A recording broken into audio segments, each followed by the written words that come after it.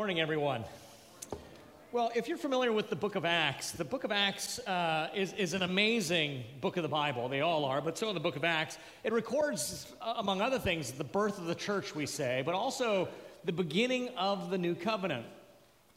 Now, the first couple chapters, you recall, in chapter 1, Jesus is kind of wrapping up. By the way, the book of Acts is part 2 of Luke's gospel. So really, Luke wrote them both. But in terms of the way the Bible was organized, we've split them up so you can get the gospels together, and then Acts launches off kind of part 2. But they were written together, and so you can see that Luke is talking about events in Acts that kind of picks up where the gospel of Luke ends off. Acts opens with Jesus going back into heaven, his ascension, and then really the disciples, not just the disciples, but about 120 of them, waiting for stage 2 of what God is going to do, what Jesus is going to do. And a lot of times when you read the Bible, especially the narratives, you're trying to get into the skin of what it must have been like for these individuals. And you think about in Acts chapter 2, they are just, if you're familiar, they're sitting in the upper room, this large room apparently. It could have been a chamber of some sort, because there's roughly 120 disciples there. Can you imagine what it would have been like to be one of those 120, talking about the events that had just taken place in the last several weeks? So keep in mind, Pentecost is 50 days after we had Passover. So it had been... Jesus was killed or crucified in Passover weekend in the Jewish calendar. 50 days after Passover is Pentecost. And if you were here during our series on Jesus' work, you know the significance of Passover, Pentecost, and all of that. But basically, if you're not familiar, Jesus dies, raises to life again 3 days later. Spends 40 days with the disciples after he had risen from the grave, teaching them all about the Old Testament pointed to him. Every event, every circumstance, every symbol of the Old Testament pointed to his ministry. For 40 days in and out, Jesus has been with his disciples. Can you imagine what that was like? The risen Christ shows up, disappears, I don't know, but for 40 days, he's with his disciples teaching them. And then Acts records that he finally leaves. 10 days later, we find the disciples are in the upper room. And can you imagine what conversations they're having? Because they probably reflect, amidst all the craziness that had been taking place, Jesus said the night he was betrayed that he wouldn't leave them as orphans, but that he would leave them another helper. The Greek word parakletos, a comforter, an advocate, a counselor. Now you can imagine in their excitement, they might have forgotten about that, but they do know they have to wait, but they're not sure what it was. And if you read Acts chapter 2, I mean, this is the thing, the problem with being so familiar with the Bible is that sometimes we lose the what in the world reality of what the Bible's recording. It says that they heard the sound of a mighty rushing wind. We actually sang that lyric in one of our songs this morning. And as they heard the sound of this mighty rushing wind, flames of fire appeared over their heads, and it looked like tongues of fire. And could you imagine that they're all sitting here praying, not sure what to expect, and they look up and there's like bobbing flames of fire on top of each other, and they're communicating in different languages that they did not learn or understand, and they just know what in the world's going on. And Acts records to us this excitement, this enthusiasm just pours out of the courtyards or out of the room, and the city is abuzz with what's going on with these guys. We hear them speaking the mighty works of God in our languages. And in the midst of that, Peter stands up and preaches this amazing sermon in Acts chapter 2, and he says to the gathered crowd, who, by the way, said, these Christians, well, they didn't say these Christians, but they said, they must be drunk. Look at them. And Peter says, we're not drunk. It's only 9 a.m., right? He says, this is what was uttered through the prophet Joel. And in the last days it shall be, God declares, that I will pour out my spirit on all flesh, and your sons and your daughters shall prophesy, and your young men shall see visions, and your old men shall dream dreams. I will pour out my spirit, and it shall come to pass that everyone that calls upon the name of the Lord shall be saved. Pentecost, the new covenant, had arrived. The promise of the Holy Spirit. Now, the Holy Spirit had always been active in the Bible, always been active in the Old Testament, but his ministry was, for the most part, relegated to the kings and the prophets and priests, those who God had chosen to accomplish his purposes. But now, in the new covenant, the Spirit of God would be poured out upon all of God's people in such measure that the new covenant, was the signification of the new covenant, was the Spirit of God indwelling the people of God, just like the prophets of old had said. For example, Jeremiah in chapter 31 says this, "Behold, the days are coming, declares the Lord, when I will make a new covenant with the house of Israel and the house of Judah. I will put my law within them, and I will write it on their hearts, and I will be their God, and they shall be my people." Ezekiel says something very similar. "And I will give you a new heart," the Lord says, "and a new spirit I'll put within you. And I will remove the heart of stone from your flesh, and I will give you a heart of flesh. And I will put my spirit within you and cause you to walk in my statutes and be careful to obey my rules." The question we have to ask is, because, they heard this from God, but how would this happen? How exactly is God going to make this amazing reality happen? Well, for the answer for that, we looked at John the Baptist, one of the last of the Old Testament prophets. He said in Mark's gospel, John was saying, "I have baptized you with water, but he," speaking of Jesus, "will baptize you with the Holy Spirit." And then in John's gospel, it says this, "He on whom you see the Spirit descend and remain, this is he who baptizes with the Holy Spirit." Now, I love the grammatical construction in John chapter 1, because this verse parallels what John the Baptist says about Jesus 4 verses earlier, so I'll put them both on the screen here. In John chapter 1, verse 29, John the Baptist says of Jesus, "It is he who takes away the sin of the world." Then 4 verses later, "It is he who baptizes with the Holy Spirit." So what John is effectively saying is that, look, this is the twofold ministry of Jesus. On the one hand, he will forgive the sins of God's people. He will cleanse them. And on the other hand, he's going to give them new life, the Spirit of God himself. By the way, this is an exact fulfillment of what Ezekiel said the new covenant would be. Ezekiel 36, "I will sprinkle clean water on you, and you shall be clean from all your uncleanliness, and from all your idols I will cleanse you, and I will give you a new heart. And a new spirit I will put within you." This was the new covenant. Jesus' twofold ministry made it possible. Now, why am I saying all this in a series on the Holy Spirit? Here's why. If we're going to talk about the Holy Spirit and understand all these various things, talk about the gifts, the power, the fruit of the Spirit, we need to see it in the continuous flow of the work of Jesus Christ and the larger work of God's redemptive plan in history. Or else if we don't do that, we're going to see the Holy Spirit in these little bits and chunks, little parts of him, and come up with some kind of strange ideas about him, or we're going to ignore him altogether. Either way, we lose out. In this morning's topic, the gifts of the Holy Spirit, is a good example of that situation. When we think of the gifts of the Holy Spirit, we can either tend to think of them as some strange spiritual superpowers that we use in bizarre ways, and being discipled by Pentecostals, being a graduate of Pentecostal college, I exactly know that tendency. Or we think they're so strange, or we're not sure what to make of them. We ignore the daily ministry of the Holy Spirit in our lives, and to our deficiency, because we lose the palatable sense of a living God who works in us and through us and amongst us. And so we want to have a good understanding of these gifts. And so my goal this morning is pretty modest. I want to ask and answer 4 simple questions. Number 1, what are the gifts of the Holy Spirit? Number 2, what is the purpose of the Holy Spirit's gifts? Number 3, how do you discover your gifts? And number 4, why should you use the gifts? Now, like a lot of my sermons, we're just going to be able to scratch the tip of the iceberg. I won't be able to really get into it. So what I want to do is I want to give away a couple of books. This book here, Keep in Step with the Spirit by J.I. Packer, has been so helpful for me over the years in thinking about the Spirit in a balanced, even-handed way. It's a bit of a tome. It's about 300 pages. So if any of you want to do like a deep dive, I want to put this book in your hands. All right, young man here. All right, I don't know you. What's your name? Morgan? Enjoy, my friend. Okay, now, if you're interested in the Holy Spirit, but you're not maybe willing to do a deep dive of 300 pages, I've got another book by John Stott baptism and fullness. Now, it's not baptism like water baptism, but baptism in the Spirit. And this one's only about 150 pages, but it's half the size. Anybody want it? All right, Tim, back there. All right, now, here's the deal. I'm giving you these books. Would you hand that over to Tim? Thank you.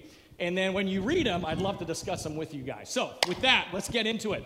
What are the gifts of the Holy Spirit? So, as we think about this question, let's start by defining it, giving some definition to what we mean by this thing called the gifts of the Holy Spirit.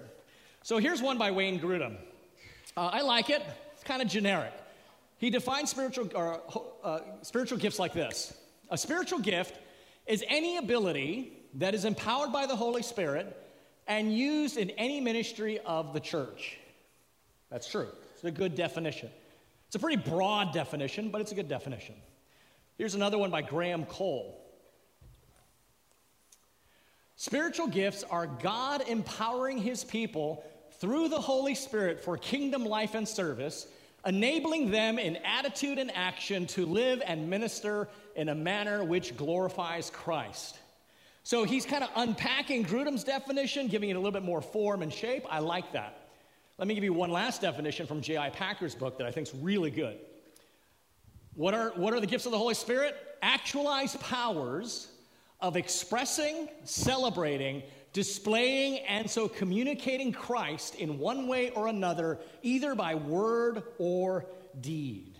Now, all those definitions are good, but I like that last one because it directly anchors the gifts of the Holy Spirit into the ministry of Christ. And as I taught you 2 weeks ago, that is exactly why the Helper, the Holy Spirit, was given to us, to continue the ongoing ministry of Christ with us, through us, to each other, and to the world. That was the point in John chapter 14, 15, and 16.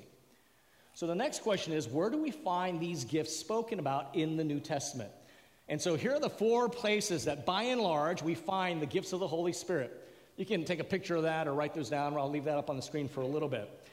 If you were to read these 4 passages of Scripture, and if you're in a community group, that's actually one of the things I'd like you to do in your group, you would kind of come out with about 20 or so different spiritual gifts. Now, I don't think Paul or Peter are intending their lists to be exhaustive. As a matter of fact, as you read them, the sheer diversity of the gifts gives you the strong impression that a spiritual gift in their mind is any ability that's just going to meet the need of the hour that there is in the church at that time. But by and large, of these 20, and there could be a few more, they can be broken down into 2 broad categories. Gifts of word or gifts of deed. Especially you see that in 1 Peter chapter 4. He just talks about whoever has an ability to speak or encourage, and for us to do things, we should do them. So of the 20 pluses we see in the New Testament, they come down to these 2 broad categories, gifts of words and gifts of deeds. And as you read them, you realize some people have this amazing gift of wisdom. Some people have this gift of knowledge. Some have prophecy. Others exercise hospitality. They're good at showing mercy. Some are great at just administration, right? Some are actually gifts of roles, like pastors, evangelists, apostles, prophets. Some of the gifts have clearly ceased. Some of the gifts clearly continue on. But the reality is, as you read those, and as we talk about gifts, you can't just talk about them in a vacuum, which is why I think a lot of people get a little bit confused when they talk about gifts. They talk about spiritual gifts in a complete vacuum without some kind of context. Excuse me, don't drink and keep talking. Without speaking of the gifts in some kind of context that gives them shape or definition. And if you don't know the purpose of something, it's really hard to use it correctly, isn't it? And this doesn't apply just to spiritual gifts. This applies to all kinds of issues in life. And so as an illustration, I have a daily item here, a daily household item. Oh, I just hit myself in the head with it. A plunger. This is not the sermon that's going to make it on the podcast, right? This will make it on the blooper reel. Okay, what's this? It's a plunger. You all know what a plunger is, okay? But imagine with me, if you could, we are first century people in Palestine. You have no idea what this is. Okay, try to get out of your mind what this tool is. If you were to pick this up and look at it, I like archery. So I would think, man, this could actually be a shorter, like a little arrow maybe that you practice shooting birds with. You don't want to kill them, so you have this soft thing here, you just bang them. Or maybe you shoot your kids with it, for fun. So that could work. Or maybe if you like to swim, you think this is like this new technology that you can hang your towel. So you go up by the Mediterranean Sea and pop that there, hang your towel on it, go for a swim, come off, and you need your towel, you just grab it and dry off, right? There's that possibility. Or maybe you think, oh, this is one of those cool cosmetic things. I get a face mask, do this, and, or you put soap on it and you clean your friend's face. I mean, you just don't know. That you think, you couldn't possibly think that. That's because you know what its purpose is. But if someone were to come by and say, dude, you use this to unclog poop from a toilet. Now you go, oh, my other use is possible, but really silly to do that and somewhat gross. Now that you know the purpose, it totally defines how you use the tool. Friends, in the same way, when it comes to the spiritual gifts, if we're just trying to use them, but we don't know the purpose of the gifts, we're going to tend to use them in all kinds of crazy ways that it might work, but that wasn't the intention. So the next question we have to ask and answer is, what then is the purpose of the gifts of the Holy Spirit? And to better understand that, we need to remember, this is going back 2 weeks now, what was the point of the Holy Spirit to begin with? This is week 1. I made the case based on John's gospel when Jesus himself taught about the Holy Spirit. The principal reason of the Holy Spirit was to continue to mediate the presence of Christ to the church today for our ongoing discipleship. Remember, as he's telling his disciples that he's about to leave, they don't know what that means. Remember, they're living the story. They don't know about the resurrection and all these amazing things. Jesus senses their anxiety and says, do not worry. Your discipleship's going to be taken care of. I'm going to send you another helper. And he will reveal to you all the things I've taught you. He will glorify me. He will continue to mediate my presence even when I cannot be here. Last week, Jordan picked up that theme and talked about the how of that. And the Spirit of God does that in 3 primary ways. He reveals Christ, right? He regenerates people. He gives us new life in Christ. And he renews us in Christ. So the purpose of all what the Holy Spirit is about Christ. Let's go back to that definition. Now maybe you can appreciate it a little bit better. I love what Packer says. Gifts of the Spirit are actualized powers.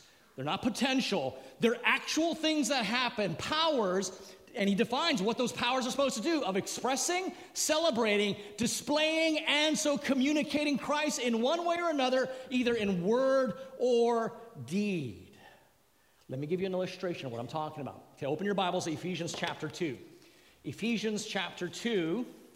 Now keep in mind, as you're going over to the book of Ephesians, the book of Ephesians, or the letter of Ephesians, was written decades after Pentecost, the event of Pentecost. Decades after that the risen Christ had already ascended into heaven. So keep that in your minds as I read this. Ephesians chapter 2, verse 17. This is what Paul writes. And he, speaking of Jesus, and he came and preached peace to you who were far off, and peace to those who were near. For through him we both have access in one Spirit to the Father. And then verse 19 and 20 goes on to this great, you who are far off are now brought near. You who are not citizens are now citizens of the kingdom. It's this great passage. Here's the question. How did Christ do this? Notice what he says in verse 17. Paul says, and he, speaking of Jesus, came and preached peace to you who are far off. Well, how did Christ do this? Because he didn't come back in his resurrected form again and just hoof it over to the Mediterranean and speak to the gospel to these Ephesian Christians and go over to Laodicea and preach the gospel. That's not what happened. So what does Paul mean when he says, Jesus came and preached to you? Paul can only be meaning that through the preaching and teaching ministry of people like himself and Peter and Apollos and Epaphras who brought the gospel, they were hearing Christ himself preaching good news to them. Here's another example. Go over to the book of Philippians, Philippians chapter 4 and verse 19. Actually, I'm going to read it from verse 18 to give some kind of context to it. It says this, verse 18 of Philippians 4, I have received full payment and more. I am well supplied, having received from Epaphroditus the gifts you sent, a fragrant offering, a sacrifice acceptable and pleasing to God. Here it is. And my God will supply every need of yours according to his riches and glory in Christ Jesus. Here's the question. How does God do this? Verse 18 kind of hints at the answer. At least the way God does this, at least in part, is through the Spirit working through the caring, gracious, generous, sacrificial giving of the Philippians to themselves and to one another, just like they did to Paul in verse 18. In other words, when we see in the New Testament so often, Jesus is doing this, God is doing that, the context of the implicit understanding is he's working through you, his church, to make it happen. And I wonder if Paul's conversion was part of the reason he understood this, because if you're familiar with his conversion in Acts chapter 9, right, he's on the road to Damascus. His name is Saul at the time. And he sees a bright light, and the risen Lord says to him, Saul, why are you persecuting me? And Saul says, what are you talking about? I don't even know who you are. He says, I'm Jesus. Here's a question. Did Saul persecute Jesus? No. If you know the story, Saul doesn't even come on the scene until after Jesus had been crucified and ascended into heaven. So who was Saul persecuting? The church. And yet Jesus says, you're coming after me. You see, I wonder if that moment Saul understood there is such a solidarity between Christ and his people, probably mediated through the Holy Spirit, such that for him to come against the church was to come against Jesus himself. Friend, if you look in the New Testament, there are numerous passages about doing things in the name or the power of Christ. The point is, when Christians speak to one another in Christ's name, when we practice care for others because of what Christ has done in us, Christ in person blesses through us. In other words, friends, the gifts of the Holy Spirit continue the work of Christ through his people, the church. That's the point of the gifts, as Paul makes it clear. So go to 1 Corinthians. If you're familiar with kind of spiritual gifts, maybe you have a charismatic Pentecostal background as I do, you know 1 Corinthians is a staple of talking about gift theology. Now, Paul says in 1 Corinthians 12:7, you don't have to go there, go to 1 Corinthians 1. He says, and each of you have been given a manifestation of the Spirit for the common good. In other words, all the Christians at Corinth, all Christians are given gifts of the Spirit for the common good. What so often is forgotten, though, is in the very first chapter of 1 Corinthians, Paul sets the whole context of spiritual gifts. Look at 1 Corinthians chapter 1 and verse 4. And then just so you can kind of catch the message, I'm going to read 4 and then jump over 5 and 6 and jump right into 7. Not that 5 and 6 are not important, but he has qualifying statements. I want you to just see what the meat of what he's saying. I give thanks, verse 4, to my God always for you because of the grace of God that was given you in Christ Jesus, so that you are not lacking in any spiritual gift as you wait for the revealing of our Lord Jesus Christ. The gifts of the Spirit, Paul says, are given for the common good to build up the body of Christ. In Ephesians 4 and Romans 12, it also talks about the gifts of the Spirit are given to maintain the unity that exists. Why is that important? Because we're so different, which is an amazing thing. But in the world, our differences are tearing us apart. But the church is supposed to be a diverse community, right? That has diversity and unity in community, and that's only possible because the Holy Spirit has made us one. And the way it does that is it fosters our maturity and our complementary need for one another. What I'm getting at is this. Not all of us are gifted the same way. Some of you are gifted one way, others of you are gifted this differently. The point of the differences is not to tribalize ourselves, but to make us realize God is doing this to build up a single body. I don't have all the gifts, we don't have all the gifts, but together we have the gifts, and we move towards one another in our differences.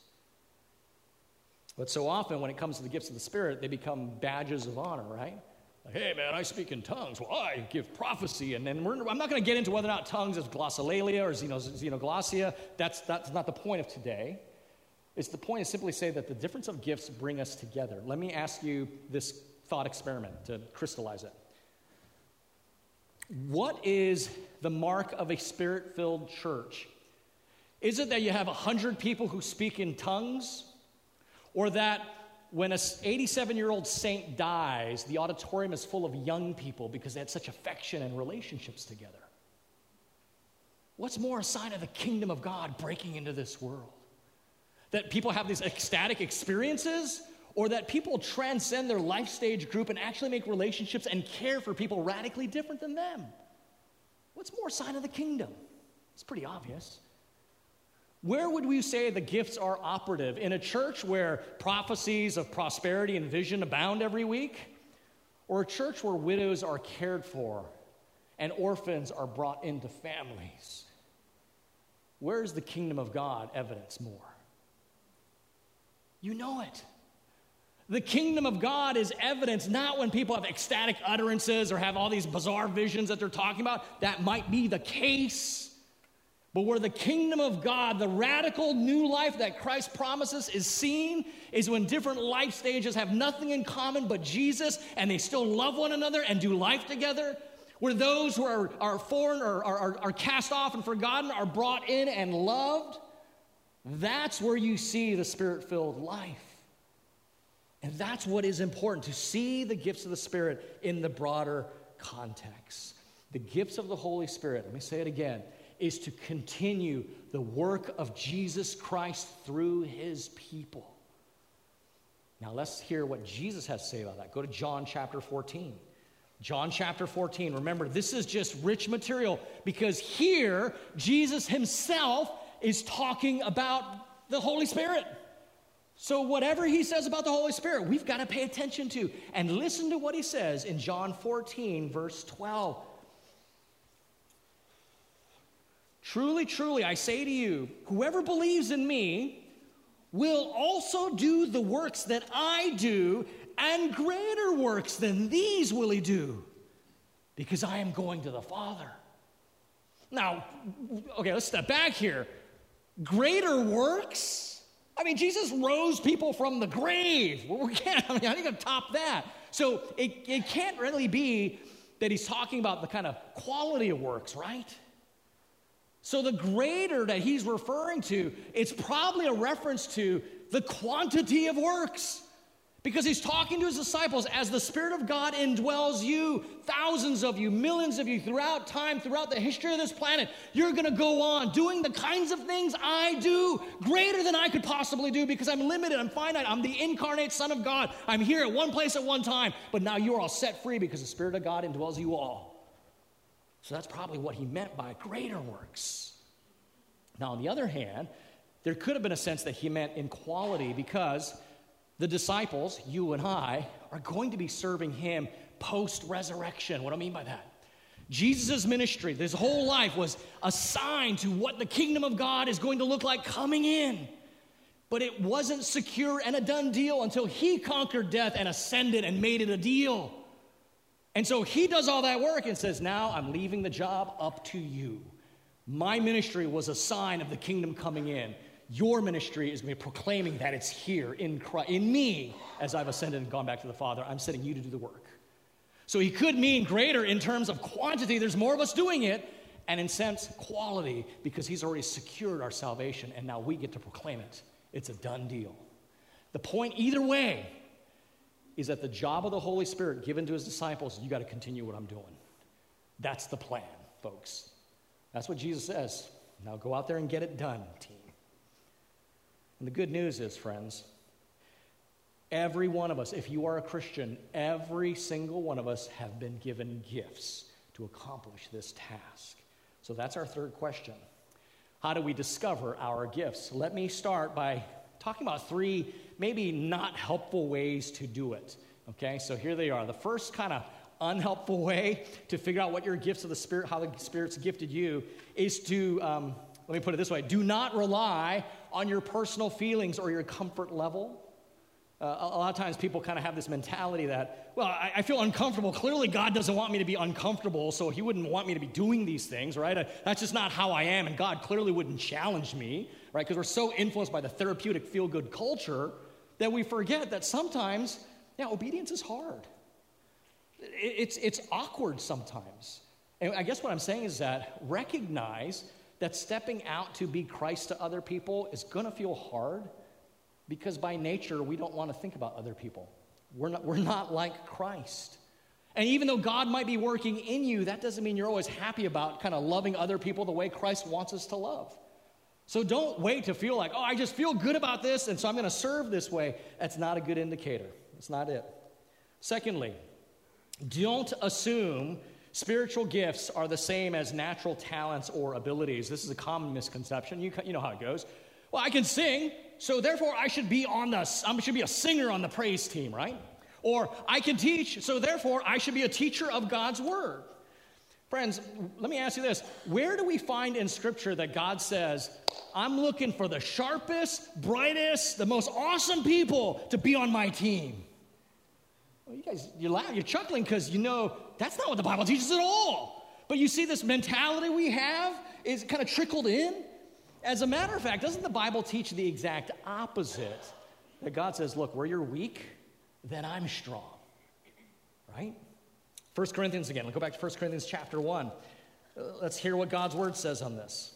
1 Corinthians chapter 1, starting in verse 26, listen to what Paul says to this church that we get a lot of our understanding about spiritual gifts. Verse 26, 1 Corinthians 1. For consider your calling, brothers. Not many of you were wise, according to worldly standards. Not many of you were powerful. Not many of you were of noble birth. But God chose what is foolish in the world to shame the wise. God chose what is weak in the world to shame the strong. God chose what is low and despised in the world, even things that are not, to bring to nothing things that are. Now, why does God do all this? Look at the conjunction, or that phrase right there in verse 29. So that no human being might boast before God. If anything, the Bible tells us our weakness is the new strength. Where I feel weak, where I feel maybe even incompetent, where I feel uncomfortable, it might be at that point exactly that He is gifting me to meet the need of the hour, because then I'm not having any confidence in my flesh. As a matter of fact, if you're just very naturally talented and gifted, you might be prideful and arrogant, not good for use for the Lord, right? So, that's the second one. Thirdly, related to that, likewise, the lack of natural ability does not indicate the lack of spiritual giftedness, right? And this makes sense because if you have no reason to be confident in yourself, you tend to be more dependent upon God because you don't think you bring anything to the table. And so you're like, God, you got to show up because if I do this on my own, it's going nowhere. Some of you know my story. When I was in high school, I graduated the bottom 10% of my class. Right, of class of 700, I was 613 or something like that. I once failed a true-false exam because I couldn't spell true or false correctly. And I remember that because my 10th grade history teacher brought my paper and told the whole class. That's a totally different time period back then. And she was like chastising me for not paying attention, that I couldn't even spell the answers right. I'm not sure if I actually got the answers correct, but I spelt the answers wrong, if you know what I mean. The point is, now you guys are like, and we listen to you every week? My point is, but when God drew me to Himself, I had no natural ability at all to think or to write or to speak. And I have the privilege every week to bring to you the Word of God. The lack of natural ability does not mean that God is not gifting you for His purposes because you're not reliant on yourself, right? You're relying on the Holy Spirit to work through you. Now let me give you some positives to try and figure out how the Spirit of God may have gifted you, because if you are a Christian, you have a gift, right? Maybe more. And in the context I have to give it to you is the church, but there are other ways you can find it. Now, let me also say this. The newer you are to thinking about your spiritual gifts, maybe you've never even thought about how the Holy Spirit has gifted you, or the newer you are to Christianity in general, the more you need to kind of roll up your sleeves and just get it done attitude. I call it the ministry of helps, because you just don't know. And the best way to find out is just to get in there. And so the first tip I have is service. Make yourself available. Just jump in and serve any way you can, any Sunday. here at the church, just to give you an illustration. And this isn't a pitch to get you to volunteer because we have holes to fill, but because I want you to discover your gifts. Every Sunday, it requires between 70 and 90 people to pull off Sunday morning services here at Christ Community Church. 70 to 90 people. 30 alone just in children's ministry, 36. 30 to 36 alone, and I know because I asked my staff. Then you got the musicians, you got the AV tech, you got the hospitality, you got the welcome center people, you got everyone setting up and tearing down. 70 to 90 people to just get services going. And then week to week in this church, we have 40 different kinds of ways people can serve one another and multiple slots in these various ways. Some of them are task-oriented. Some of them require creative skills. Some of them are administrative. Some of them are teaching. Some are simple. Some are complex. Some is discipleship. Some is counseling. Some is just caring, feeding, driving, encouraging. Some require technical knowledge. Some, if you have a background in finances. Others are for thinker types, practitioner types, organizers, doers. It's all over the map. You can serve somehow. And do yourself a favor. And I say this because this does happen. People want to serve or they want to get in community groups. Do yourself a favor. Be flexible. I've had people show up like, well, yeah, I want to serve. I want to get involved. But only on Tuesdays from like 7:30 to 8:45, every other third Sunday or Thursday in the fall, but not the spring because that's my time. And I don't want to have to prepare. I don't want to interact with people. And I don't want to be responsible for anything. So how can I jump in? You tell her you can't. As opposed to the person that says, man, just point me in the direction and watch me be amazing. So of the two, who do you think actually wants to serve and get involved? The second one, right? I'll do anything. Give me the plunger. I'll take care of the toilets, right? And of the two, who do you think is just going to get blessed and grow? The second one, right? And I know that because, well, like Psalm 37:23 talks about that. But just in my own life, I didn't grow up in a Christian home. I had no idea about spiritual gifts. I never in my life intended to become a pastor. Some of you know I moved here at 20 to become, I like to say, get involved in the music industry, right? To be a rock star. Okay, the furthest thing from being a rock star, maybe next to a CVS pharmacist, is pastor, right? As far away from being a rock star is a pastor. So how did I end up doing this? Just showed up when I became a Christian and said, look, I just want to help, whatever it is. And I did plunge the toilets. I did sweep away the cockroaches and get things ready. I was the and then I got a job at a church. I was stoked. I was 24 years old. They gave me the keys to the church. And I was the janitor, right? And then at night, I taught the hermeneutics class, which, by the way, we still teach to this day, Pillars of Truth. I wrote that when I was the janitor at that church. Here's my point. By the way, I have other friends who intended to be pastors, and with the same mentality of service, they ended up becoming police officers, school teachers, commercial electricians. The point simply is service shapes us. Service shapes and guides us and becomes part of what the Holy Spirit is trying to figure out what we are. Whether or not that becomes your vocation is not the point. But you serve where the need is, which is why when you look at spiritual gifts, they're so vast. Because I think the Spirit just says, here's the need of the hour, step up to it. Secondly, service, make yourself available. Secondly, community, make yourself accountable. By the way, these three things I'm talking about, there are three aspects to one process. In other words, don't just pick one because you need all three of them so that they work together. When you are in community making yourself accountable because you are serving, guess what happens? Relationships build. People get to know you. You get to know them. You start spending time together. And they start having conversations. And where it requires humility, you start asking them, hey, what do you see the Spirit of God doing in my life? They help confirm or deny. Man, I see the Lord working in your life in this way. And in those conversations, if you have the kind of the boldness and the relationship and the humility, you start figuring out how you've been gifted by the Spirit in this particular way, and this is the third and last way to think about it, fruitfulness. Look for growth. Are people being encouraged in Christ because of what you're doing? And that's just not... That can be, I'm so encouraged by, I don't want to embarrass them, but we got some guys who work like dogs through the week. And they show up and they're serving this body. And they do it with a smile on their face. I tell them, you know what, brother? I'm encouraged by you. Are people encouraged in Christ because of what you're doing? Are they being drawn to Christ? Are they becoming like Christ because of your ministry? Whether it's plunging toilets, teaching Bible study, preaching, or whatever it might be, are they being drawn to Christ? If so, that is bearing fruit. Like the Spirit himself, his gifting of you will be Christocentric in its objective. Are people being blessed through your ministry? Maybe someone's telling you that your profound grasp of Scripture has been an encouragement to them to know the Word of God more. Maybe you have the word of knowledge. You just know, you're able to. Some people are just able to contain so much information, right? Maybe someone is just blessed because you have a great way. You can take one verse and apply it to life in 10,000 different ways.